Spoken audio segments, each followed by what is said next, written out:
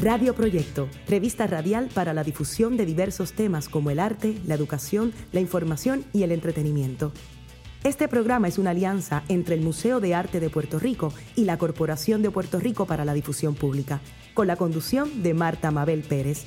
Esto es Radio Proyecto por WIPR 940M.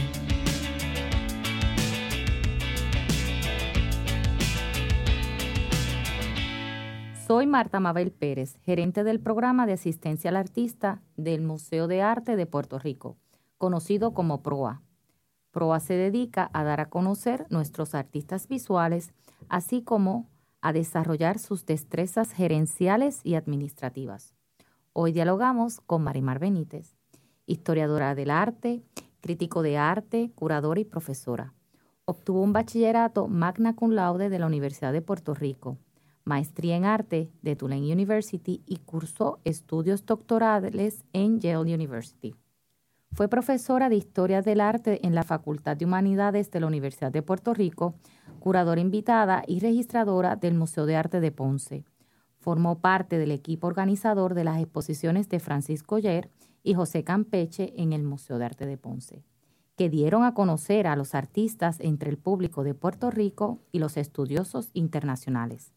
Para el Museo de Arte de Ponce editó numerosos catálogos de exhibiciones, a la mayoría de los cuales contribuyó con ensayos monográficos. De 1993 y hasta el 2011, estuvo a la cabeza de la Escuela de Artes Plásticas de Puerto Rico, siempre en el campo del arte y nuevamente en el de la educación. Bienvenida a Retrato Personal, Marimar.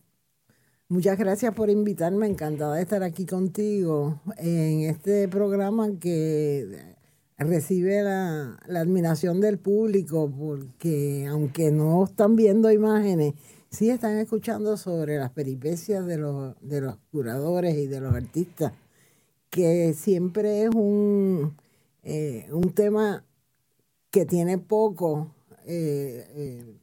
apertura para el público y que es bien importante, porque yo creo que todo el mundo debe de tener un asidero en el arte. Debe tener alguna experiencia en alguna de las artes, porque esto es tan enriquecedor. Sí, así mismo es. Y por eso te agradecemos que estés con nosotros con esa trayectoria para que nos eduques un poquito, ¿verdad? Los radioescuchas. Yo también voy a aprender un poco más sobre ti y compartir toda esa vida que tú le has dedicado a las artes plásticas en Puerto Rico. Has dedicado tu vida a estudiar el arte puertorriqueño, a formar artistas y dedicada a dar a conocer a nuestros artistas visuales a nivel local e internacional como educadora, historiadora y profesional de los museos. ¿Cuántos museos existían, Marimar, para la década de los 80 en Puerto Rico? Estaba el Museo de la Universidad de Puerto Rico, que fue el primero que se organizó, y entonces el Museo de Arte de Ponce. Y había museos que abrían y cerraban. Pero no era como ahora que cada municipio tiene un museo y hay después está el MAPR donde tú trabajas, el MAC, que son las 4 instituciones más importantes en términos museísticos. De manera que bueno, se ha ido ampliando el campo. Positivamente. Y eso es bien bueno, porque hace falta ese profesionalismo para cuidar de nuestro patrimonio. Una de las cosas que es bien importante para la preservación del patrimonio es que la gente que esté a cargo de eso pues tenga las herramientas para bregar responsablemente, porque si no, pues imagínate, se pierde. Se pierde todo. ¿Cómo llegas y por qué al Museo de Arte de Ponce? Pues fíjate, yo llegué al Museo de Arte de Ponce, yo había trabajado en el 78, había hecho la exposición de Lorenzo Mar para el Museo de Arte de Ponce, una exposición que yo organicé y ayudé a montar y claro, escogí las piezas. Después allí trabajaba Aide Venegas, sí, que había sido mi discípula, y yo le hice una propuesta al National Endowment for the Arts para la exposición de Francisco Oller y ganamos la propuesta. Que eso es muy, muy amplio y muy complicado hacer propuestas de arte. Y fueron 2 propuestas que nos dio, 2 veces que nos dio fondo del endowment. La primera de Planning Grant, una subvención para planificar la exposición y la segunda pues para ejecutarla. Y fue un proceso bastante complejo por varias razones. Uno, que las obras de Oller necesitaban restauración. Y el Museo de Arte de Ponce pues tenía un laboratorio de restauración y allí por ese museo pasaron todas las piezas que formaron parte de la exposición. Anterior a eso, ¿se había hecho una exhibición sobre él? Bueno, en la universidad se hicieron varias. Don Ricardo hizo una exposición de Oller cuando él dirigió el Museo de la Universidad, pero esta fue la más grande porque era el 150 sesquicentenario del nacimiento de Oller y logramos reunir muchas piezas de Oller. Lo primero que hicimos fue sacar un artículo en el periódico pidiendo a la gente que si tenían obras de Oller que las trajeran al museo. Y fíjate qué cosa, la familia Saldaña regaló la Hacienda Aurora, que es uno de los cuadros más bellos de Oller y que forma parte de un proyecto de él estar retratando centrales en Puerto Rico. ¿Qué? Bueno, distintos aspectos de la tecnología del azúcar, desde Trapiche Meladero hasta la Hacienda Aurora, que era en ese momento de las haciendas más adelantadas técnicamente. Y entonces un buen día que yo estaba en el museo, llega esta persona a regalar la Hacienda Aurora al museo en recordación de su esposo, Víctor Saldaña. No sabía que la habían regalado. Sí, ella la regaló y aparece así como en memoria de Víctor Saldaña. Y es que los Saldaña tenían una relación o tuvieron una relación bien estrecha con Oller. Cuando los americanos atacaron San Juan, Oller se llevó a su familia a la Hacienda Aurora. No, solo porque bombardearon San Juan y temían por sus vidas y entonces se fue a la Hacienda Aurora con sus hijas. Y allí pasó hasta que se instauró un régimen de los americanos en Puerto Rico. Y hay muchas obras de Oller, de retratos de la familia Saldaña.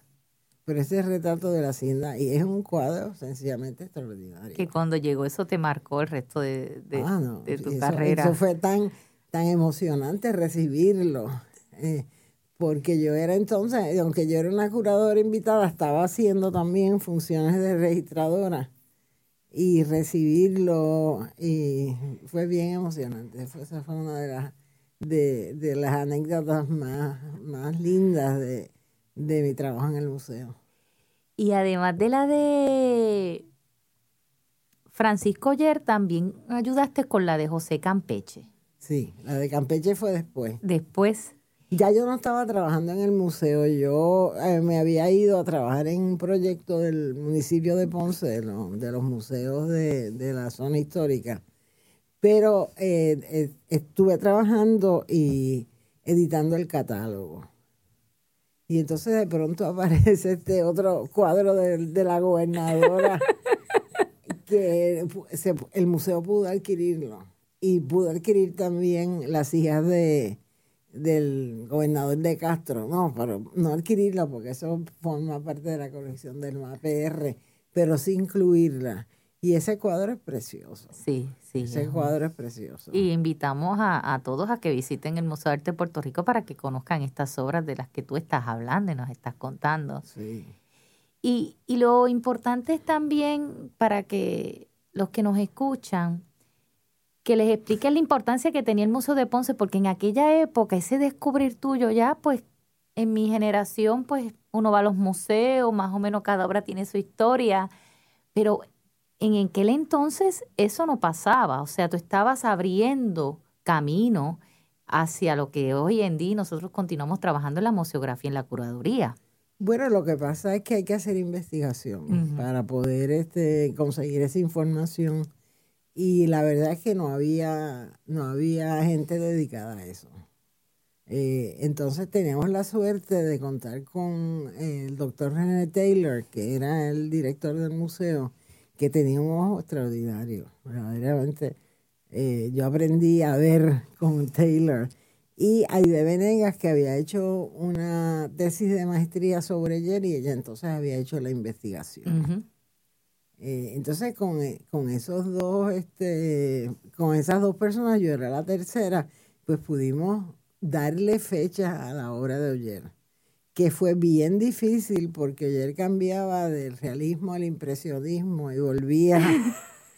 Y muchas de las obras, como suele ser con los artistas, no estaban ni fechadas ni firmadas.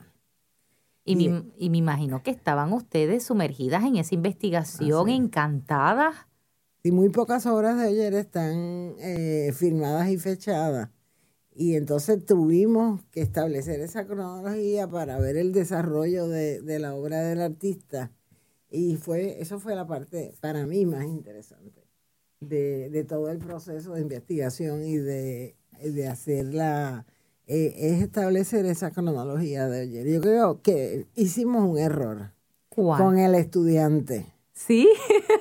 Cuéntanos. Mira, que lo pusimos, no le pusimos la fecha correcta. ¿Y sabes hoy en día qué fecha es? Bueno, de memoria no sé.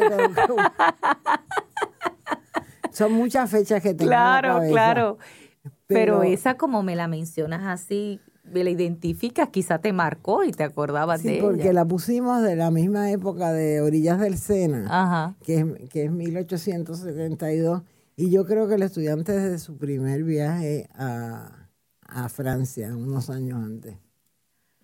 Pues qué interesante que nos has contado de este maestro y de estos dos maestros que son para nosotros los puertorriqueños el inicio, ¿verdad?, de la pintura puertorriqueña.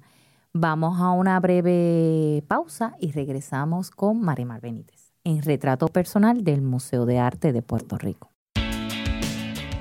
Regresamos en breve con Marta Mabel Pérez en Radio Proyecto.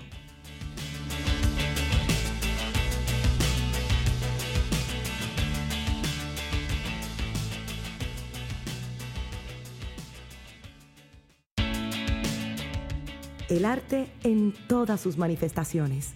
Radio Proyecto.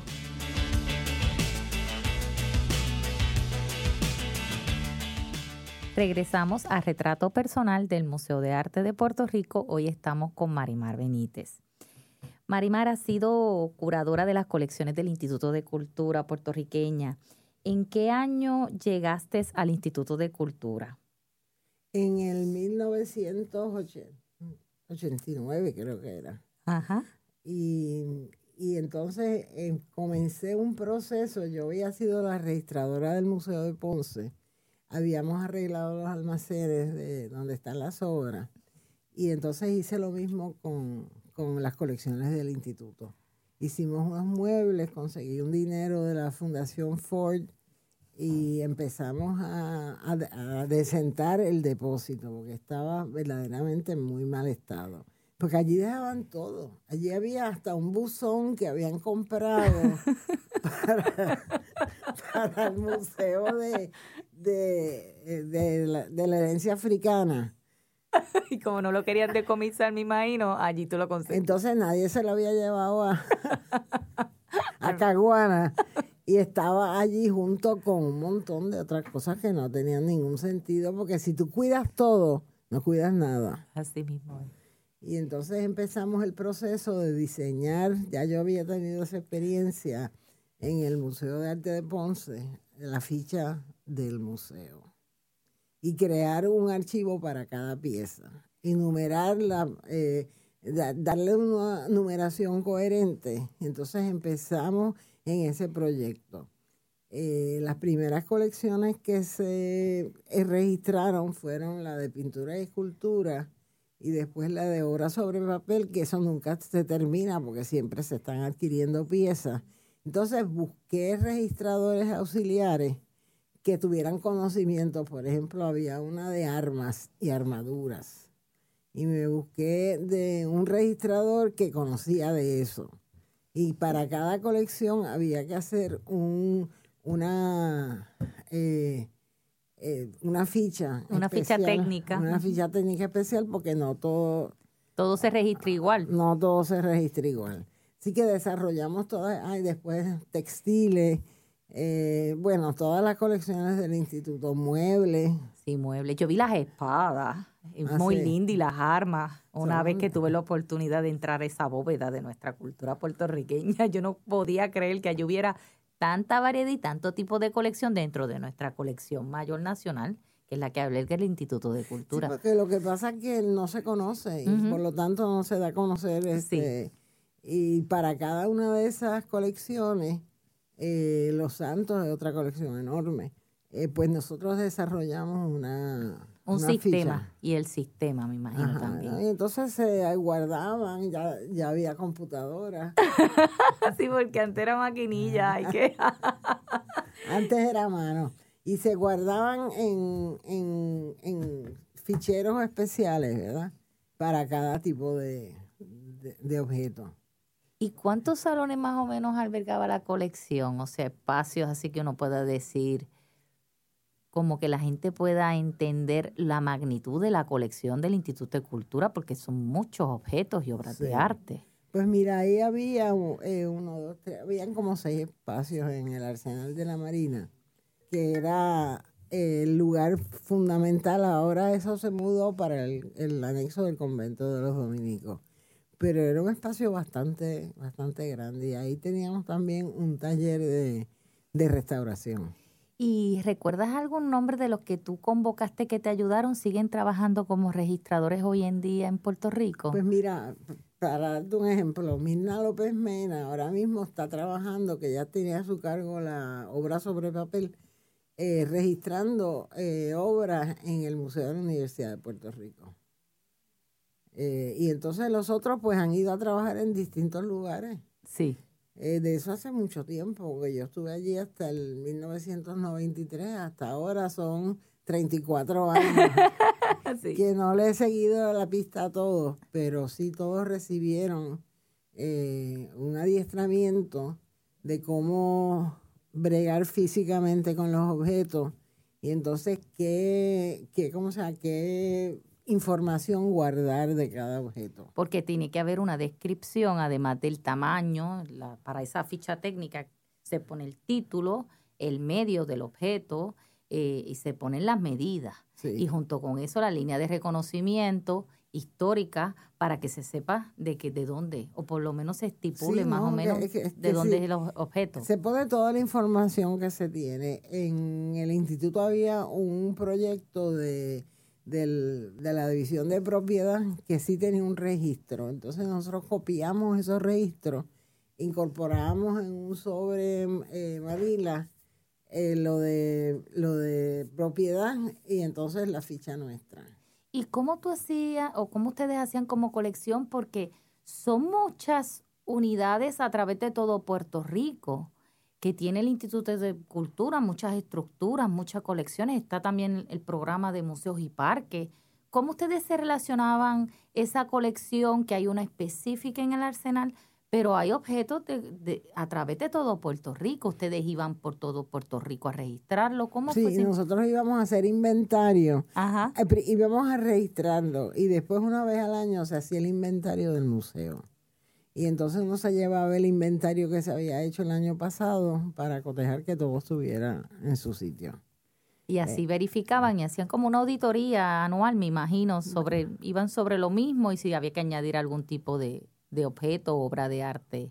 No, porque ahí en los museos no se añadían objetos ni obras de arte, porque sí se inventariaba todo lo que estaba allí para asegurarse de que ninguno fuera enajenado, como se dice, ¿cómo se llama? De manera enajenar suena mejor que robado, ¿no? Enajenado. Y entonces hacíamos eso una vez al año. Ay, eso fue que hiciste el inicio prácticamente de nuestra colección. Ya hoy en día pues la llevan en ordenador o en computadora, como decimos nosotros a nivel local, ¿verdad? Todo ese inventario de nuestro... Pero fíjate, una de las cosas que para mí ha sido bien grata es regresar al instituto y ver que se mantiene ese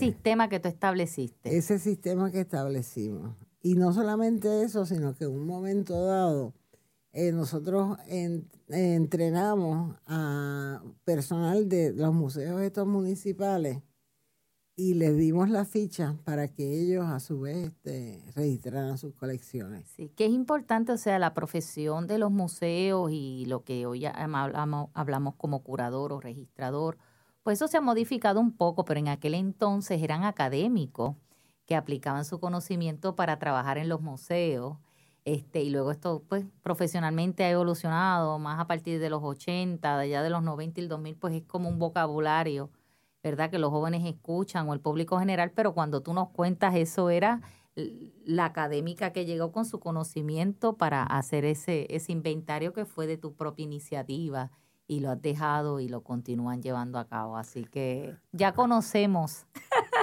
el origen del catálogo y del inventario y del sistema del instituto. Eso yo no lo sabía, Marimar, eso no. Pero fíjate, una de las cosas que ha pasado cuando yo estudié Historia del Arte es que no había tal cosa como las profesiones ¿De museo? Sí, de museo.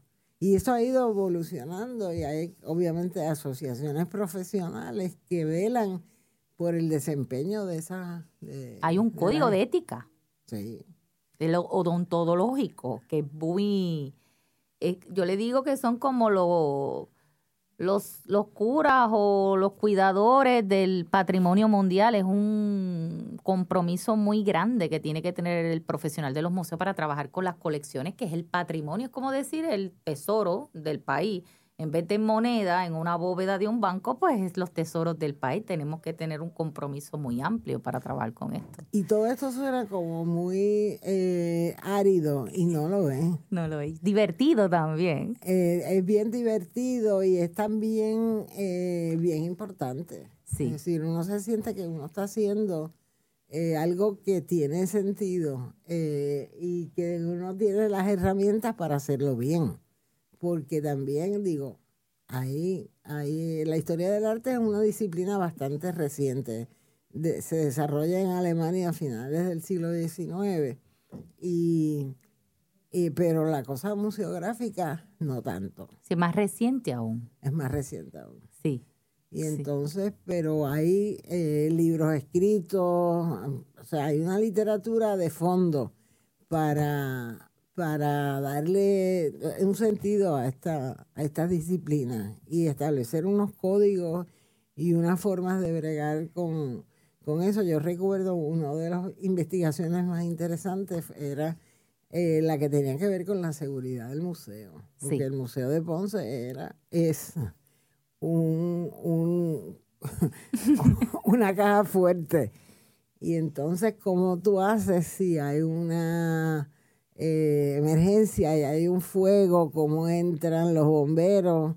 ¿Cómo se puede prevenir eso? Y bueno, fue bien interesante esta investigación y por fin lo que pasó fue cuando se restauró el museo, pues pusieron las máquinas de aire acondicionado fuera del museo, que por ahí es que pueden entrar los fuegos, pues es un equipo eléctrico bien complejo. Y entonces se construyó una estructura especial fuera de donde estaban las colecciones y donde están las salas del museo, y ahí están los sistemas de aire. Sí, que la seguridad y que identificar a la hora de un fuego qué obra es la primera que se debe llevar de la colección y la 2 y la 3 y la 4. Sí, es una profesión muy, muy especializada, que se requiere de mucho conocimiento académico y hoy en día, ¿verdad? Se le suma lo administrativo y lo gerencial, que siempre ha estado, pero que ahora se habla dentro del campo. Nosotros vamos a una breve pausa de Retrato Personal de Radio Proyecto. Regresamos en breve. Regresamos en breve con Marta Mabel Pérez en Radio Proyecto.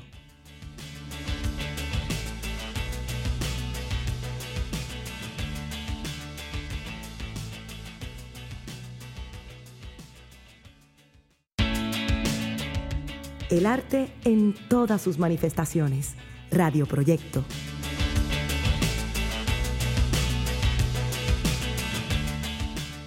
Bienvenido a Retrato Personal del Museo de Arte de Puerto Rico, hoy con Marimar Benítez. Marimar, tú eres historiadora y crítica de arte. ¿Nos puedes definir cuál es la función de un historiador de arte y crítico de arte y su diferencia? Pues fíjate, la historia siempre verá con el arte del pasado, o con el pasado, ¿no? Y la historia es una manera de uno darle sentido e identificar los rasgos generales de cierto, en el caso de historia del arte, pues de la obra de unos artistas. El crítico brega con el arte de ahora, lo que se está exhibiendo, lo que se está poniendo ante el público. Es muy de lo de hoy. Y la historia, como la palabra implica, es del pasado. Y uno, yo hacía las dos cosas. Yo escribía crítica, yo tengo como no sé cuántos, 200 y pico de publicaciones de crítica en las cuales pues yo enjuiciaba y anunciaba las exposiciones que estaban en sala. En la década de los 80 éramos 4 o 5 críticos que estábamos escribiendo todo el tiempo. ¿Te acuerdas de los nombres? Sí, claro.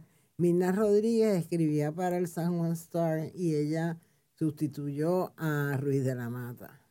Me acuerdo muy bien de él. Samuel Cherson era para el Nuevo Día y yo escribía para el periódico El Mundo y después El Reportero. Eran Samuel, Mirna, también está Antonio Molina que escribía en distintos lugares. Y era bien interesante. Después se unió a ese grupo Teresa Tío, la doctora Teresa Tío, que pasó a escribir en el Mundo. Y era bien interesante porque tú tenías unas visiones distintas y unas críticas distintas de exposiciones. ¿Y qué específicamente, hablando así como del artista visual, que yo me acuerdo que se esperaba mucho y que hoy en día está ausente? Porque la crítica del arte es muy importante para el artista y para las artes plásticas. ¿Qué características son? ¿Cómo tú defines una crítica? Yo sé que hay exhibiciones colectivas individuales, pero ¿qué ustedes buscan o qué ustedes señalan en ese escrito? ¿Qué debe haber? No sé si hay algún bosquejo que ustedes dicen esto debe estar, esto no. ¿Cómo funciona? Pues fíjate, yo creo que la crítica tiene varias funciones. Primero es anunciar el evento, que es importante para que la gente sepa que fulano está exhibiendo en tal lugar. Pero es servir de intérprete de la obra del artista y poner en palabras accesibles al público para que entiendan, cuando vean la exhibición, que entiendan lo que está haciendo el artista. Y yo creo que eso es una función pedagógica bien importante, porque esto no es como un chocolate que te lo pones en la boca y te gusta enseguida, sino hay que estar...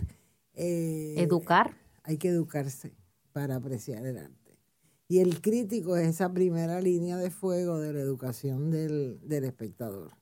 Que a veces al artista o queda muy complacido o no tan complacido, dependiendo cómo venga la crítica, pero es necesaria para él seguir madurando su producción plástica, según los comentarios que el crítico muy bien y dedicado se dedica a escribir. Esa es otra función, un poco tratar de llevar al artista a que identifique cuáles son sus cosas fuertes y cuáles son sus debilidades, y eso pues ayuda a mejorar el arte. La crítica es fundamental para el desarrollo de cualquier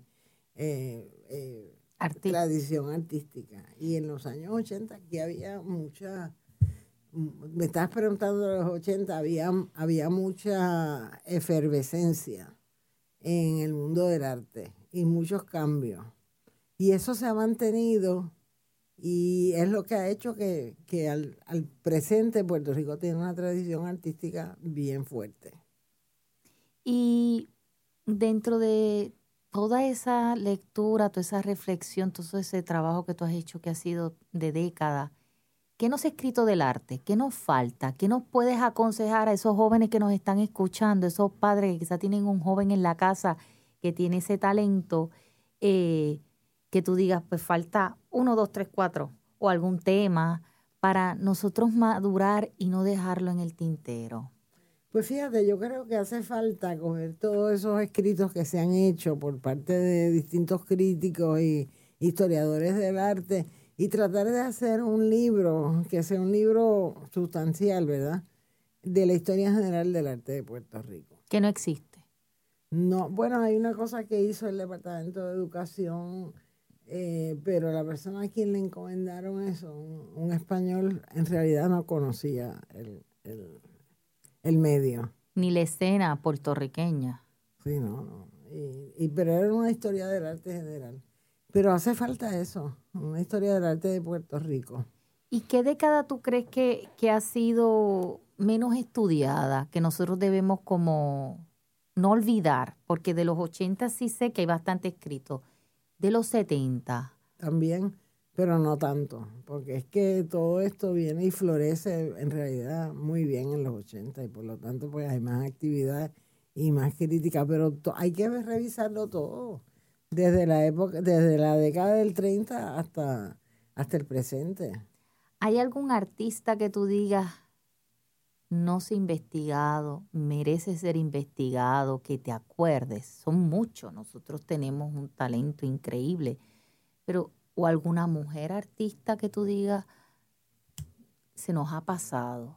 ¿Te viene alguno a la mente? Pues fíjate, Yamila se acaba de organizar una exposición bien interesante y un libro sobre Luisa Hegel. Lo que pasa en el caso de Luisa no, pero con otra gente, es que han sobrevivido pocos cuadros. Y es bien importante la labor que ha hecho alguien como Carmen Correa. Sí. En rescatar figuras del pasado, la labor que ha hecho Adlin Ríos en El Sagrado Corazón, de hacer exposiciones de figuras que no son las principales, pero que llenan ese hueco, porque no había, por ejemplo, ella hizo una exposición de Juan de Prey, sí, que fue bien importante para ver, aunque sean 15 obras del artista, y entonces rescatar su legado.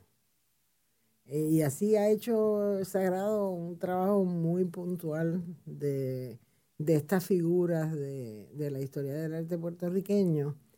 Y yo creo que todo eso hay como que sintetizarlo en un libro general. Y eso nos falta. Nos falta. Pues tenemos que trabajar hacia eso y localizar fondos para entonces recopilar toda esa información que es vasta, porque es vasta.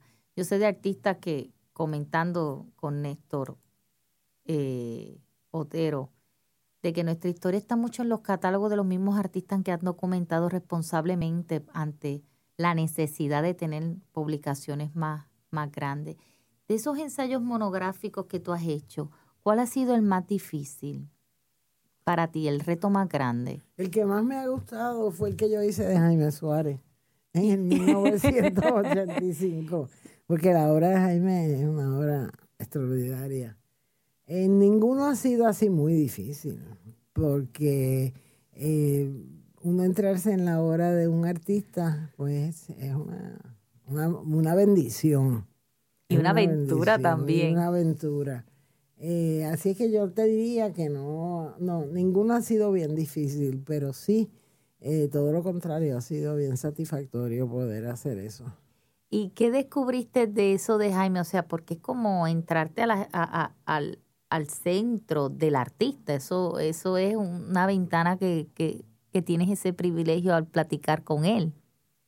Pues fíjate, yo lo que me pasó con Jaime Suárez es que él es una figura polifacética, porque él es quien inicia el movimiento de la cerámica artística de Puerto Rico. Sí. Y la manera que él usa el barro es extraordinaria, porque él lo maltrata y lo tira y lo agrieta.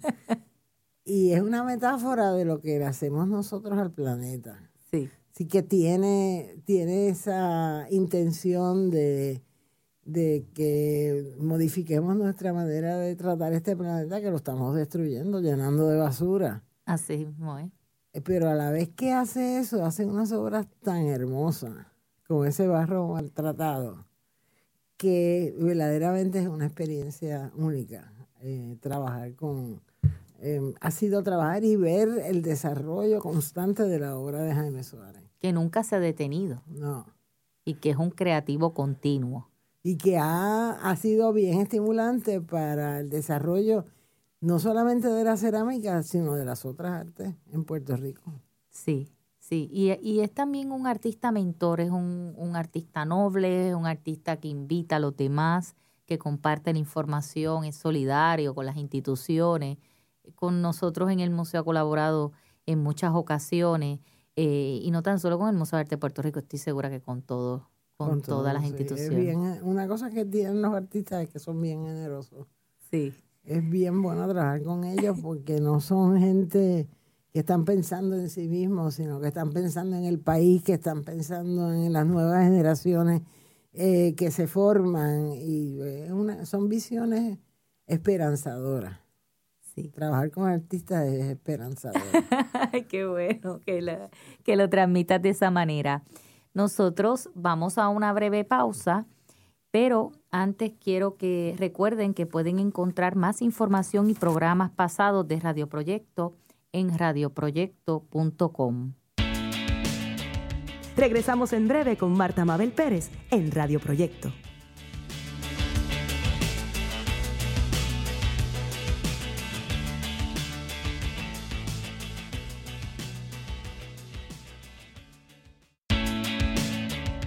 El arte en todas sus manifestaciones. Radio Proyecto.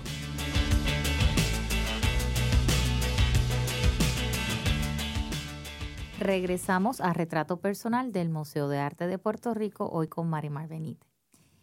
Marimar, fuiste y dirigiste la Escuela de Artes Plásticas desde el 1993 al 2011. ¿Cómo llegas a la Escuela de Artes Plásticas? Pues mira, había una vacante y un día se presenta al Arsenal, donde yo tenía mi oficina básicamente de registrar las colecciones, el artista Iderandín. Uh-huh. Y me dice, mira, estamos buscando una rectora, ¿usted quiere participar? Y yo le dije, bueno, mira, yo encuentro que la escuela es una institución fantástica, pero a lo mejor ya tienen a alguien escogido y yo no voy a ponerme a pasar trabajo si ya hay un escogido. Y me dijo que no, que ya formaba parte del comité de facultad y administración para pasar juicio sobre las personas que sometían para la obra. Bueno, pues yo fui, éramos como 4 o 5. Y yo hice una presentación de lo que yo pensaba que se debía hacer con la escuela. Y la Junta me entrevistó y me designaron para dirigir la escuela. Y ha sido otra gran aventura. Hiciste una labor extraordinaria, me consta.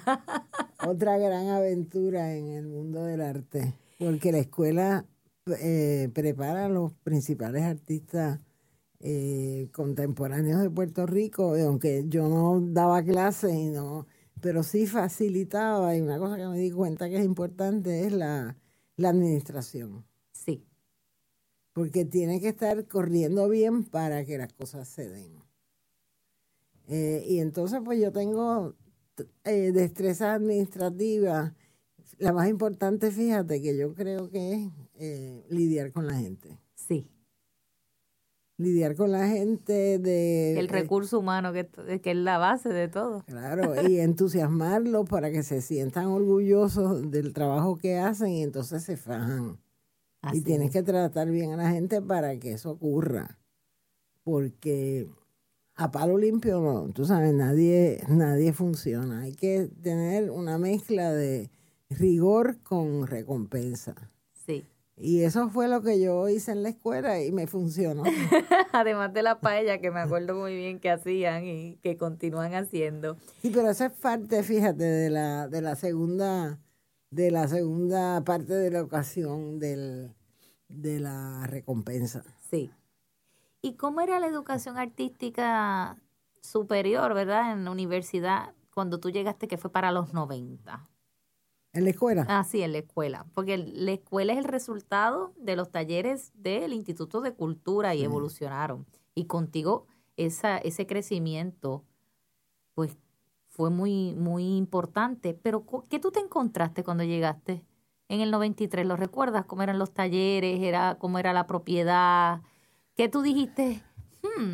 Vamos hacia... ¿Cómo tú supiste qué dirección tomar? Porque eso no es tan fácil. No, pero uno mira cómo están las cosas. Por ejemplo, en algunos talleres no tenían el equipo necesario. Ok.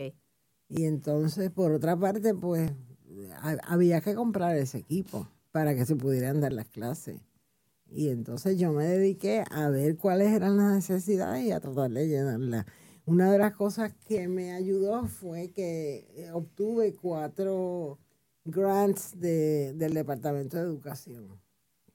Primero título 3 y después título 5 era que se llamaban. Que eran subvenciones por 5 años que te daban, qué sé yo, $500,000 cada año. Y con eso nosotros fuimos equipando la escuela. Lo más costoso siempre fueron las computadoras. Sí, siempre el equipo Porque, tecnológico. por ejemplo, otras facultades, otros departamentos se quejaban de que gastábamos tanto en tecnología y que a ellos no le dábamos esa cantidad de dinero. Bueno, pero lo que pasa es que, tú te compras un programa, una sierra y dura y más. eso te dura 15 años. Sí. Y mientras que las computadoras a los 4 años ya tienes que cambiarlas porque están obsoletas. Y además de esa parte administrativa que es fundamental, que es la propiedad y el equipo y el personal, como tú dices, pero está lo que es el corazón, que es el currículo que hay que desarrollar artístico para producir artistas contemporáneos. ¿Qué currículo tú te encontraste y cómo también ese currículo evolucionó? Fíjate, durante mi época nosotros añadimos 3 concentraciones nuevas. Una fue imagen y diseño digital, la otra fue diseño industrial y la tercera diseño de moda.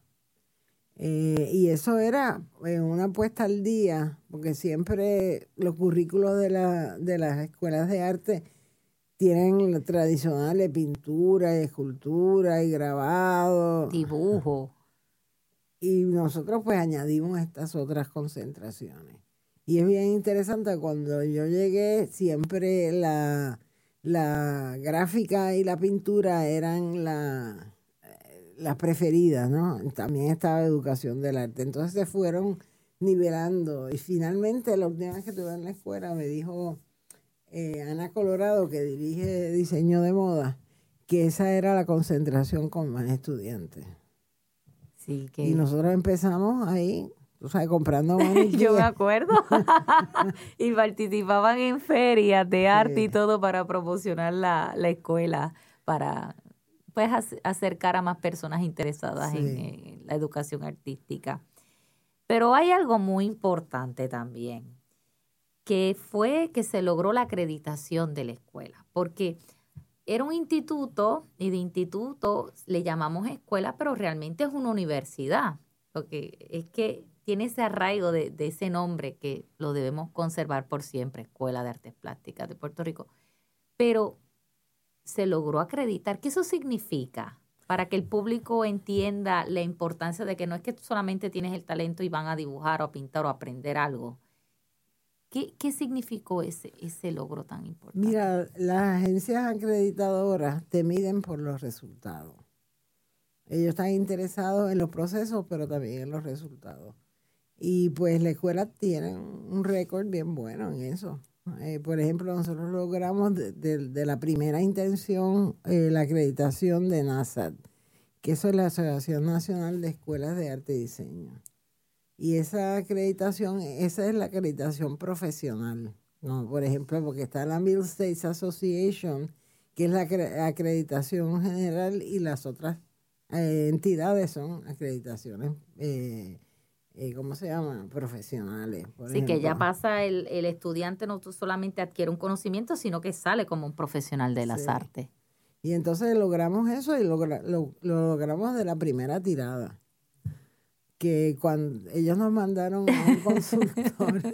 a un consultor que fíjate, que nos dijo, miren, no se sientan mal si no los aceptan de la primera. Porque DASAD es bien exigente. Y fíjate, no, pasamos de la primera. Que yo creo que eso fue como bien importante para también dar el sentido a los que trabajamos allí del valor de la escuela. Sí, y que es importante que sepan que tanto la calidad artística, pero la calidad de la facultad es muy alta. Sí. Los profesionales que dan ahí cursos son muy buenos, son artistas profesionales que exhiben alrededor de todo el mundo representando a Puerto Rico. Sí. Y han participado en diferentes proyectos. Tenemos que concluir en 2 minutos.